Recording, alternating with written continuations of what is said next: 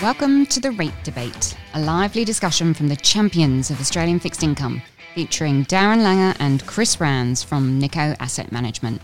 Hello and welcome to episode 11 of The Rate Debate. Yes, it's been 11 months already. Thanks for tuning in. I'm Darren Langer, Head of Australian Fixed Income at Nikko Asset Management, and joining me as always, my co-portfolio manager, Chris Rands. Hello, everyone. So it's the first Tuesday of November, and that means the RBA has just met, and they certainly didn't disappoint. We've seen interest rates cut to a record low of 0.1%.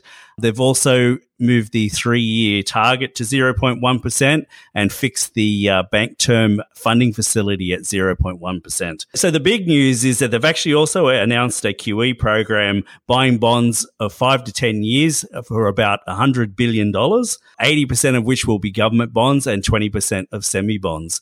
So, Chris, it's a pretty big program that they've announced. The RBA did actually sound quite upbeat in their statement, so it's a little bit perplexing that they can say be upbeat in one breath and yet do what we could consider probably one of the biggest stimulus measures that they've ever introduced. What are your thoughts? Does this change our outlook for the economy going forward, and what do you think they're thinking? It's a pretty big program. I think the QE that they announced of $100 billion over 6 months was larger than most people in the market would have expected. So that's obviously a big number. I don't think personally it changes my outlook for the economy too much, mostly because over the past few months, I think if people have been listening to the rate debate, they would have heard that we were kind of waiting and expecting the RBA very much to end up here anyway.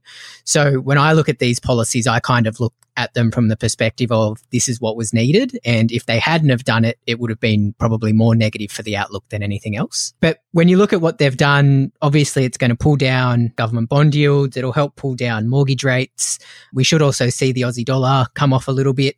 And all of those things should really help growth, I guess, over the next 6 to 12 months. So it's a good thing that it has come now. But the way that you phrase that, I think, is probably the best way to look at it at the moment, in that, we kept asking, what is it that they're waiting for? If QE does work and the economy's in a tough place, why did they wait 6 months to unveil these policies? And it's probably worthwhile just pointing out two things that the RBA said over the past few months which help figure this out. So the first of those is that they think that these rate cuts and QE programs will have more effect now that the economy is reopening. So this comes straight from Governor Lowe. When the pandemic was at its worst and there were severe restrictions on activity, we judged that there was little to be gained from further monetary easing. But then he went on to say, as the economy opens up, it is reasonable to expect that further monetary easing would get more traction than was the case earlier. So the RBA is obviously very much still thinking QE works. They very much think that rate cuts are going to work, and they just waited for the economy to open. The second thing that looks to be what has gotten them there is one of the arguments that we've talked about in the past, is that you can't be the only central bank that doesn't do unconventional policy when everyone else does, because that's going to put upward pressure on your yield curve. It's going to put upward pressure on your currency, and that's going to slow down your growth. And so what we saw the RBA say was that while their balance sheet has increased considerably since March, larger increases have occurred in other countries. And so they've had to now consider the implications of what offshore is doing when they're making these decisions. So a lot of this kind of says the thing that they were waiting for was for the economy to reopen. And now that we've got it, it looks like hopefully it's going to be a big enough program to get growth going. How do you feel about the outlook from here? So yeah, Chris, definitely I think it's a good thing. It's probably a little bit later than we would have hoped, but maybe they have got their timing right, waiting for the economy to reopen. I guess, the unknowns to me are still sitting out there, is that if we've seen Europe go back into a second lockdown again as they went into their winter, whether we'll see a vaccine or some kind of some sort of treatment for COVID early next year before we head into our winter. So that's probably one of the big unknowns in terms of how effective this is going to be. The other thing we haven't seen yet is whether the banks are actually going to pass on any of these cuts through to mortgage holders. That's really been one of the things driving house prices in particular at the moment. We probably thought that they would have come off a little bit more than they have, but interest rates have been, really effective for the housing market. So that one is still yet to be seen. So Chris, given we've seen rates now cut, deposit rates will probably also come off. For people on fixed incomes and people who rely on income to live off, what does this environment mean for them? Yeah, so, I've spent a bit of time doing some research into just how fixed income performs in these periods. So when you think of these periods, I'm kind of describing zero rates or negative cash rates. And I guess the one positive to take from this is that although interest rates are lower, typically fixed interest performs better than cash through these periods. So if you think about the economy, what's going on, we've got large government deficits, which are going to need to be financed. We've got low inflation, high unemployment.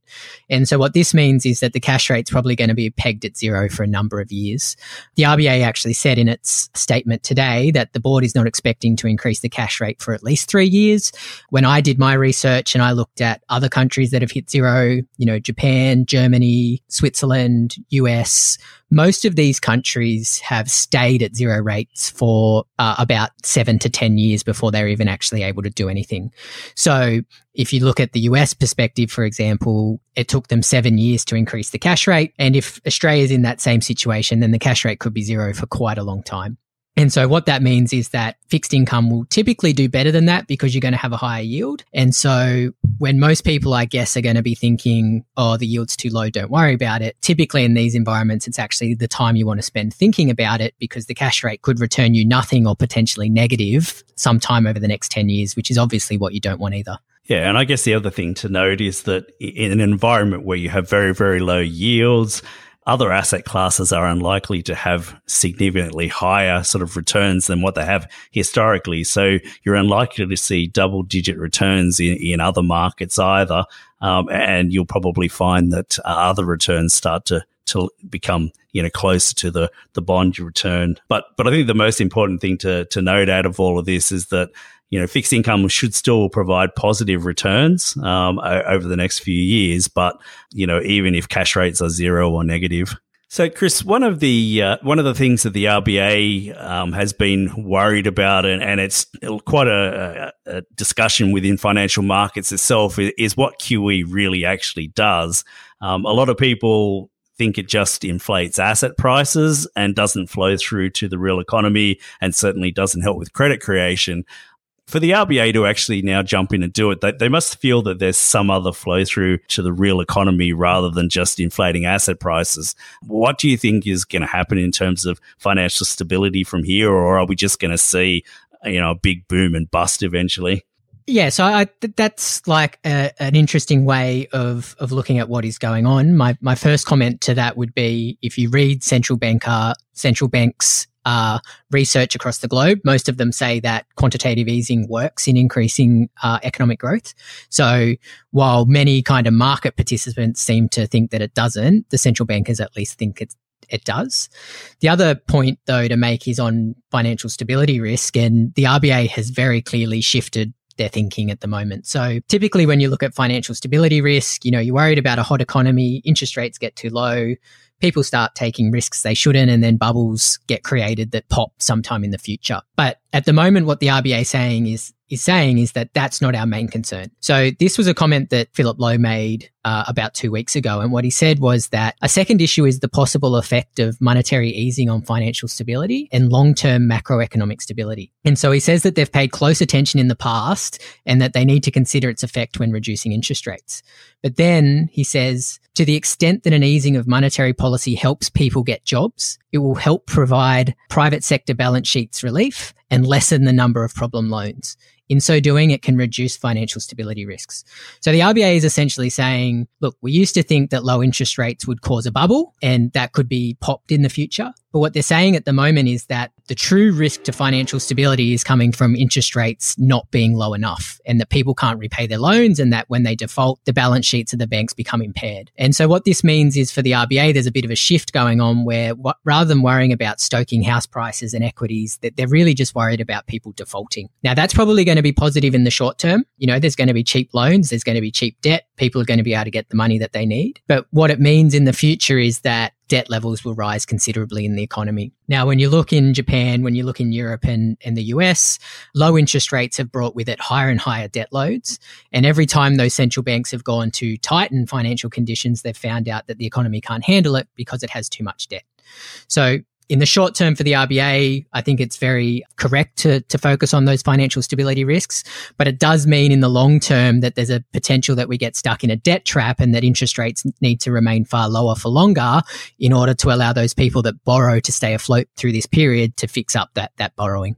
Yeah, it certainly seems to me to be a pretty big experiment. You know, anyone old enough like me to have remembered the 1990s recession, we would have expected with this level of unemployment to have seen a significant fall in not only house prices, but probably other asset prices as well. And we haven't really seen that in this COVID crisis. I mean, we had the initial crash, but things have come back quite strongly across all markets, including housing. And I think that's probably the one thing that's perplexed me a little bit is sort of not seeing what happened in the 1990s replay here, even though we had many of the same kind of conditions. So maybe they have stumbled onto something that can help, at least in the short run. But as you say, the dangers are trying to get out of it without adequate growth. And we've talked about this before.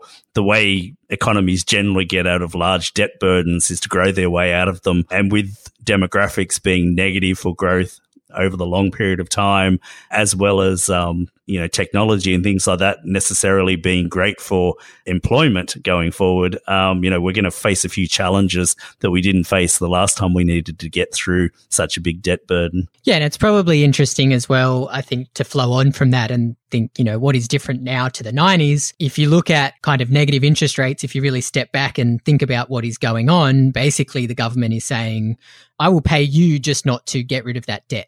So it does show just kind of how big some of these debt problems have become and just how rates need to keep dropping and to the point where they're going to give you money not to get rid of it. At some point in time, you would think it comes undone, but it just does show that the central banks have a huge amount of power to push these kind of debt and borrowings far further than you would expect. I guess, it sort of leads us on to, one of the other really big questions for this week is the outcome of the US election. The RBA was really the entree for the week. That's probably the main course. What are your thoughts in terms of what the election is going to mean for markets? It's obviously tough, I guess, to call it too aggressively when you're a couple of hours before it occurring.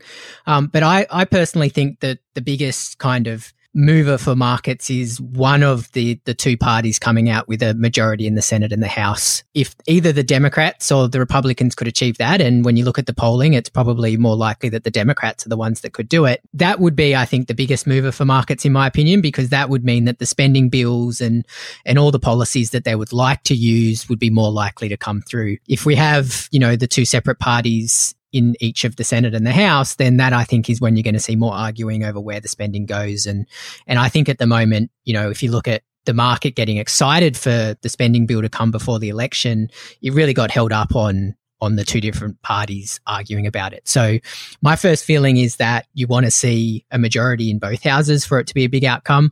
Otherwise, we risk a bit of a malaise of things moving sideways. The other area that I think could be relatively important is if the Democrats win, just what that means for the COVID outcomes.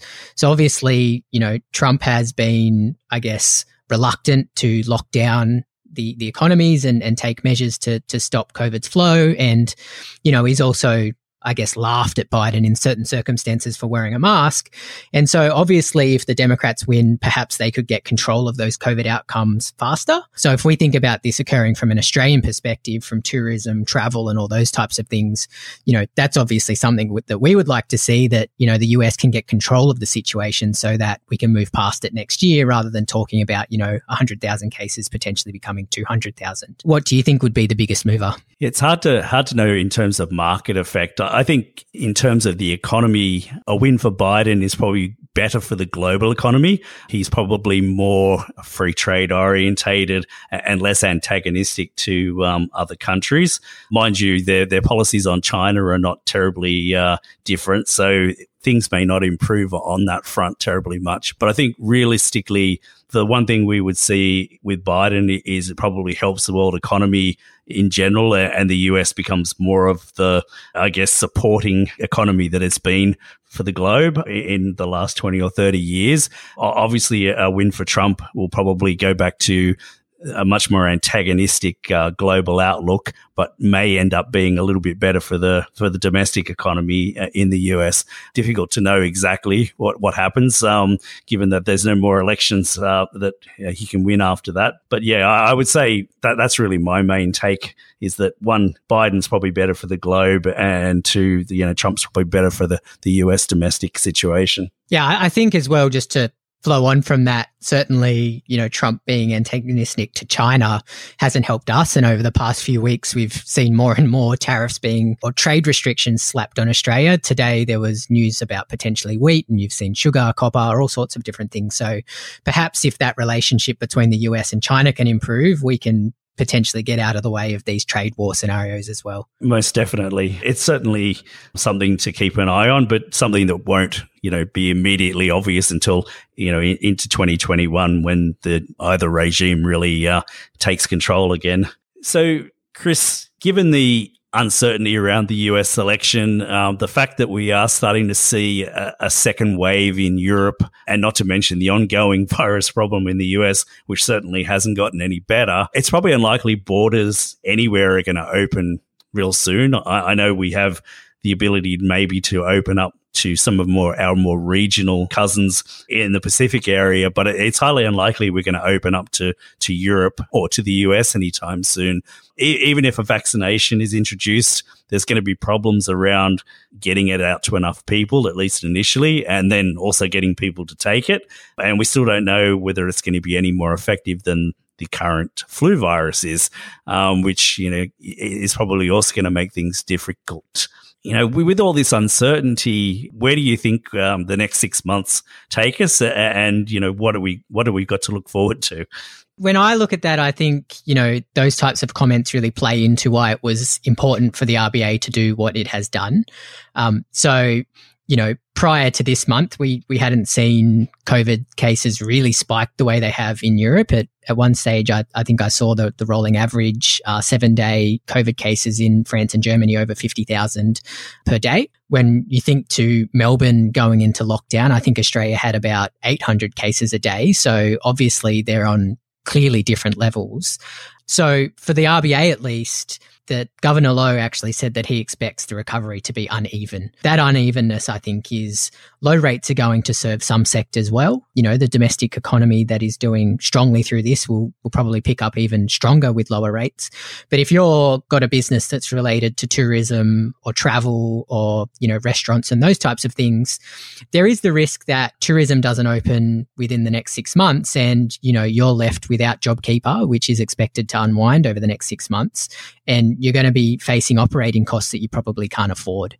And so the RBA actually put research out last month, and they said of the businesses in these sectors, 10 to 15% of them would close tomorrow if they didn't have government support. So it is still a dicey proposition with some of these outlooks that, if tourism doesn't come back fast enough, there's probably going to be a wave of business closures in that sector. And that feeds into why it's so important that the RBA, I think, provides as much support as they can. The other thing with that, though, is just what you mentioned about with the vaccine. Obviously the market is pretty positive on getting one, on it being effective. But in the instance that, either it doesn't eventuate or it's not quite as effective as the market expects, then, who knows what we could be looking at from this virus over the next, 18 to 24 months. And that really just feeds into, I think, the uncertainty. And I'm certainly no doctor, and, I just read the headlines and the articles like everyone else to try and figure this out. It's very hard to tell if and when those vaccines are going to be coming. And I think until they do, we're going to need to see the RBA giving support, particularly in the bond market, to make sure that the government can keep financing, these huge deficits that they have. And that will make sure that, these spending programs like JobKeeper, like the new tax cuts, which are designed to get businesses spending, like they can be funded to make sure that growth can come back. Yeah, I think that's the really important thing with all of this, with the government initially supporting through JobKeeper programs. We saw a really big uptick in disposable income, which is not also usual in heading into a recession. The RBA is obviously primed to try and pick up domestic employment. So as long as they can keep those two things happening, we can probably replace quite a bit of the external sector that we've lost, maybe not permanently, but certainly for some years, with domestic growth. And that seems to be the main path. So far, you have to say that they're doing the right things in that respect. But the big challenge is whether businesses domestically take up the challenge and whether, it all comes through nicely or as the RBA alluded to, that we end up with a few bumps along the way. But that seems to be the only outcome at the moment I can see, as long as, COVID is hanging around the world. And, it would be very, very difficult to reopen borders, even if you can open up your domestic economy. So just to sum up, it's been a really big day in terms of monetary policy. We've seen the RBA cut interest rates to a historic low of 0.1%. And we've seen the first real announcement of quantitative easing in the Australian market. It's unlikely that there'll be too much more on monetary policy over the next few months while we take in how these things are happening, but we'll continue to update our listeners with what we're seeing in the economy. So just a reminder to reach out to us if you have any questions that you'd like us to answer on air. To get in touch, you can email us at therateDebate@nicoam.com. And for our latest insights or to subscribe to our Insights email, visit our website at nicoam.com.au. So tune in next month when we deliver our latest thoughts on the RBA's rate decision and provide an update on what's happening in markets. Until then, stay safe. This podcast was prepared by Nico AM Limited, ABN 990033 76252, AFSL number 237563. It is of a general nature only and does not constitute personal advice or an offer of any financial product. It does not take into account the objectives, financial situation or needs of any individual. Any references to particular securities or sectors are for illustrative purposes only, and this is not a recommendation. Any economic or market forecasts are not guaranteed.